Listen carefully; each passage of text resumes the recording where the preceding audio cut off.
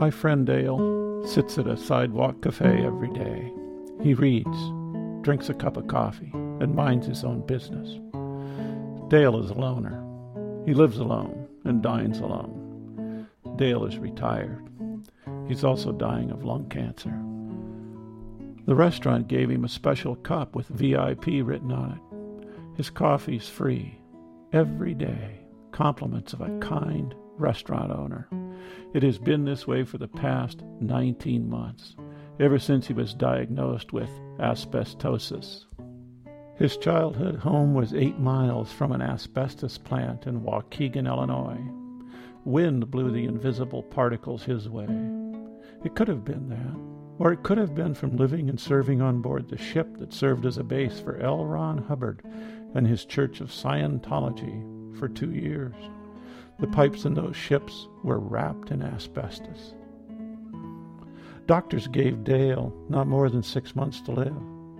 Hospice came on board. The 6 months have now evolved into 19 months, and he continues to hang on. He goes to a gym 3 days a week. He goes for walks every morning along the coast. He sits on beaches and gazes out at the sea, who moves slowly and silently among us. He lives in isolation, always has. This is Retirement Talk. I'm Del Lowry.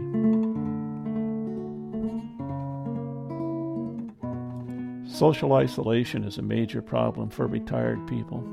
We lose emotional contact. We lose people to care about. They move away, or we do, or they die. Our phone never rings.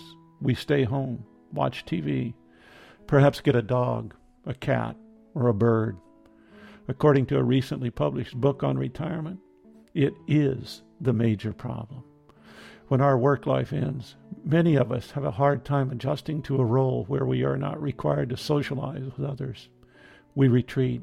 We pull back. We have no claim to fame. We see ourselves as lacking of any worth to society. Slowly, we fade away. Not a pretty picture. Dale is retirement age. He retired early, perhaps 15 years ago. He likes to read, and that is what he has done. That and lift weights, walk, sit by the water, and drink coffee. He has chosen to not watch TV. He doesn't own one. He doesn't like noise. He doesn't listen to the radio. He doesn't listen to music. He listens to the sea. He listens to compact discs of ocean waves. One evening in conversation with Dale, he told me about his childhood. When he was just a baby, his mother placed him in a crib in the kitchen and never picked him up, never hugged him, never kissed him, never showed any sign of affection. This was an accepted method of child rearing at the time. Books were written. Parents tried to do their best. They wanted to raise independent children. The literature said that every kiss, every hug, every sign of affection weakens the child. To raise independent people, parents needed to foster independent children. Dale is one of the end products. He stays to himself. Social isolation became a way of life. He is accepting. I would never use the word happy to describe Dale. After given the short time to live, he has continued in his ways. We were having Dale over for dinner one night, a week, for many months since his medical assessment. Then he had a conflict on the night of our invitations. They have since become less frequent. I think the obligation for dinner was a bit of a strain on his routine. He never joins groups or causes. No community projects for him. No church, no clubs, nothing. Dale is a Stanford graduate, bright guy, and good listener. People like Dale, but there's a wall. Emotional contact is absent.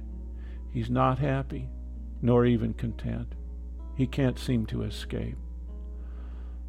Social isolation is something most of us resist. We don't like to be alone. We like to share a meal. We like to share a story. We like to share a life. However, some people choose differently, or at least live their life without these emotional bonds. Reasons why we are like we are may remain a secret from all, including ourselves. My dad used to tell me to get up off the couch and do something with my life. He didn't give directions as to where I was to move or what I was to do. He just insisted that I go somewhere and do something. It stuck. I still have to get up and get out. My dad never read books on child rearing, philosophy, or psychology. His formative years were lived on a farm during the Depression. He knew the value of work and the value of putting yourself forward. I was lucky. We all have to battle the inner feeling of isolation, the fact that we are born and die alone. The existentialists talk about it. Most of us strive to mitigate the condition. Family and friends serve the purpose. Then they drop away. We may be left to be, as Longfellow wrote, the last leaf upon the tree. A friend of mine over coffee a few days ago said, "My good friend Al has only a few days left." Then he paused and looked down and went on. "It leaves me all alone. All my friends have died before me."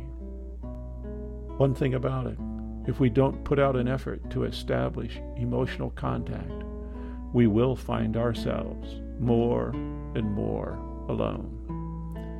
It isn't a pretty picture.